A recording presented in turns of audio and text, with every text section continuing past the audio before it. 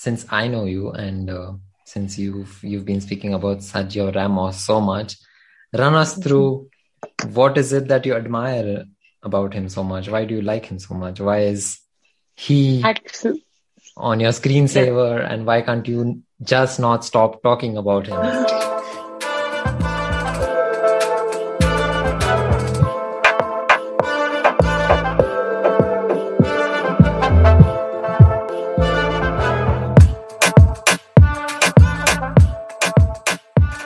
actually, well, you guys would know, like everyone I think knows that he's not the most loved football player in Spain. He's been criticized so much and he's done many things wrong. Everyone has done, and like at the end of the day, we are all humans.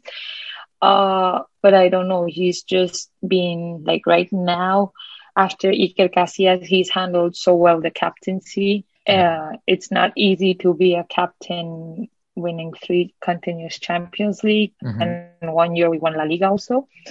So like mentally and physically, I think it's not easy for every football player to go through that, because at the end of the day, captaincy is an extra thing you have on your mind. Yeah. And everything revolves around it. So one of the things I really admire about him is his way he's taken Real Madrid to success. Like also, he's not been alone in this. He's like also, we have had really nice manager, really nice team. For at the end of the day, Florentino is known to be a businessman. Yeah. And he's done things also really well. And yeah, I think it's everything goes hand in hand. And plus he's just like all those header goals he scores. It's like amazing. I cannot stop watching them. When did you happen to become such a big Sergio Ramos fan? Do you remember? And what was it like for the first time? Like you thought, okay, wow, this is some footballer and this is somebody that I can really admire. Not as a like actually still my friends laugh at me and they're like, why Ramos and why not Cristiano? Like Cristiano has done so much for Real Madrid. He's scored so many goals. He's also won so many titles. And like, no, Ramos has something special. And yeah, I still remember when he used to have long hair, blonde, and when he used to be super young. But yeah, I think just the year before La Décima, it's where also I started enjoying football. I started learning about and showing interest in the sport, is when I said, yeah, Sergio Ramos. I like this player, and his captaincy is like one thing I'm like always amazes me. And right now you can see he's not there, and maybe it's coincidence, but right now he's not there in the team and they don't do as well. And then he comes back and it's again, everyone is winning, and it's just his charisma and that vibe he has that I think it's just going to be such a massive hole to fill, right? Or is he going to renew his contract? I don't know. I just hope so. But yeah, and soon also he's already 34, and all these football players we've grown up watching are gonna retire soon, which is really, really sad. Yeah. Like new ones will come always, but I think all that pack like of football players we grew up watching. Our generation, yeah. Our generation. Yeah, our generation, and like everyone's gonna retire like one after the other. And we have to find some new Sergio Ramos. Yeah. I just have a couple of things to say about him.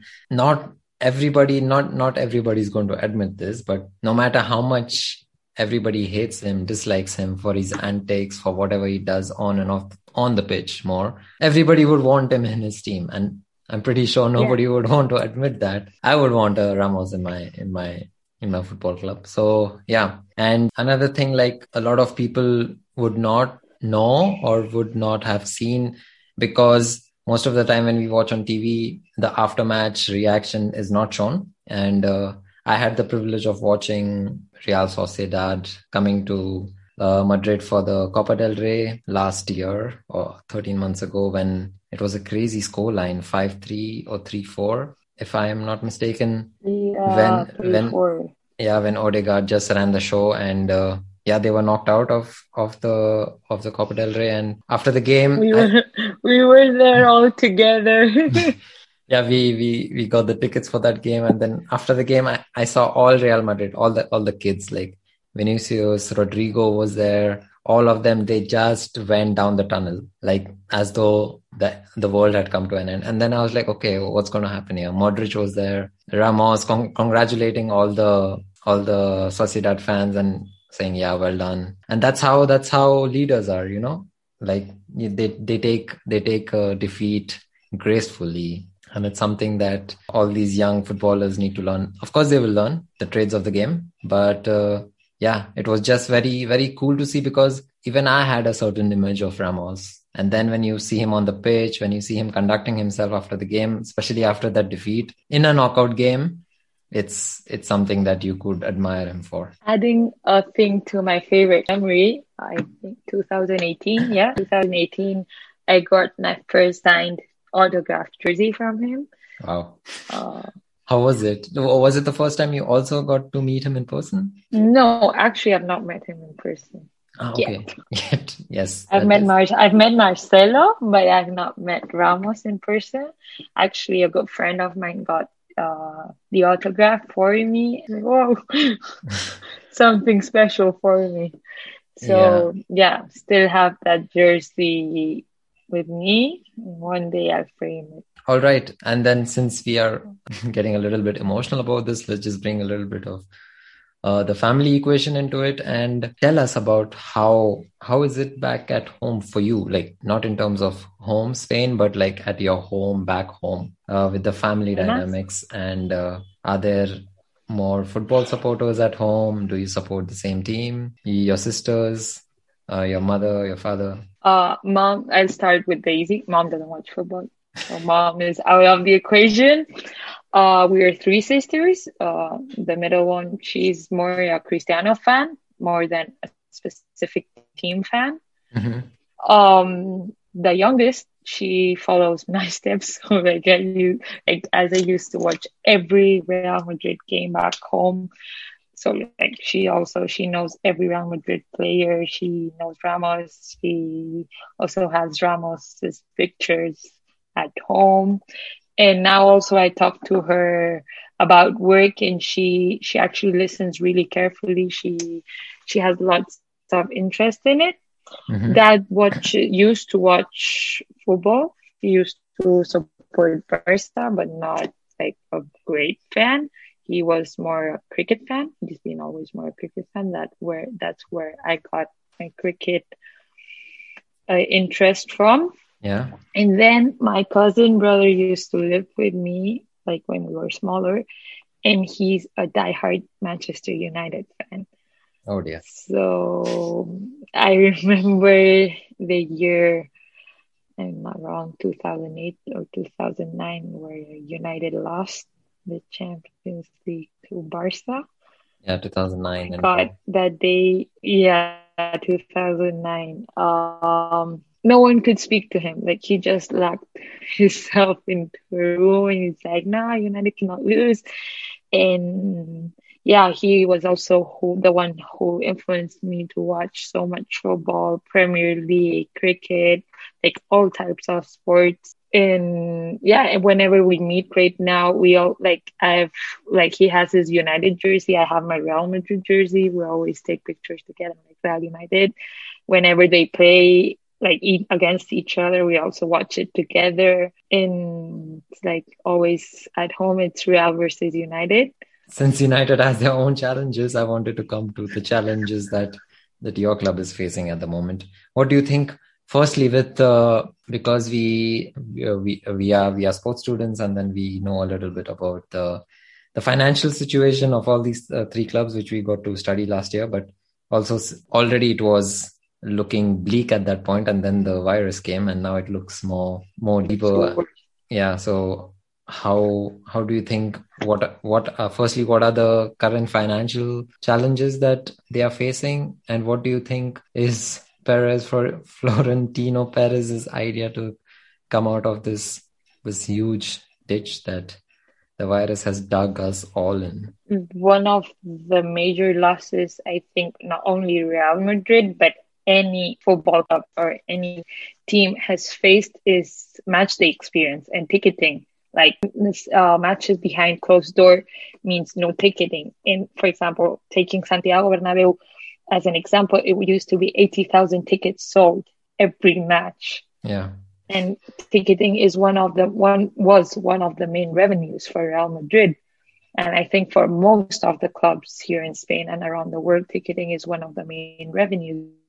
So the virus has affected this like badly because they're losing lots of money from ticketing. Also, merchandising has been affected a lot because there's no tourists. And tourists are the one who actually buy merchandise, Real Madrid stuff, or any football teams. Like, you know, like people come as a souvenir, they take a Real Madrid shirt back or a scarf back, anything. And also match day leads to merchandise, like merchandise being sold in stadiums. So I think it's all a package, like no match day experience as a whole has affected them really, really negatively. And I think regarding to your other question, they're waiting for the new stadium and recover as much as possible because it's a very, very nice project. They're actually investing a lot of money and time into it. So I think that's the major long-term plan to get all this money back.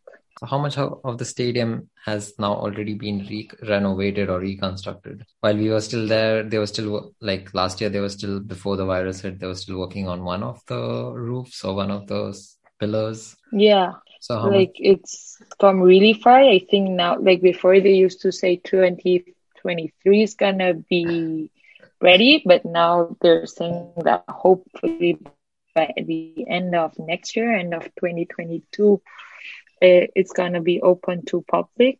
Also, if COVID permits it, never know. But yeah, that means like they've actually taken advantage of the situation. Yeah. And they've taken advantage of the lockdown and the pandemic and invested hours and hours, and they've come really far. Like still stuff to do, still maybe a year, 2 years, year and a half of work left. But in 1 year, like they've covered plenty. I thought last year when of course the pandemic hit, and then Real Madrid decided to play not most, but all of the games in the reserve stadium, the training stadium. I thought it was a genius move. Alfredo Di Stefano. Yeah. What was the idea behind it? Yeah. Apart from the fact that, was it only used because the construction, the renovation was not affected, or was there another thinking behind moving the games from the Bernabeu? I think they did. Actually, it was a very nice move to shift everything to Valdebebas because they used to train there. So now they've left the new stadium aside. Like they're not being affected and they're not in danger. Anything is going to happen to them with the stadium being built. And then I think because if they play matches there, the new stadium have to themselves.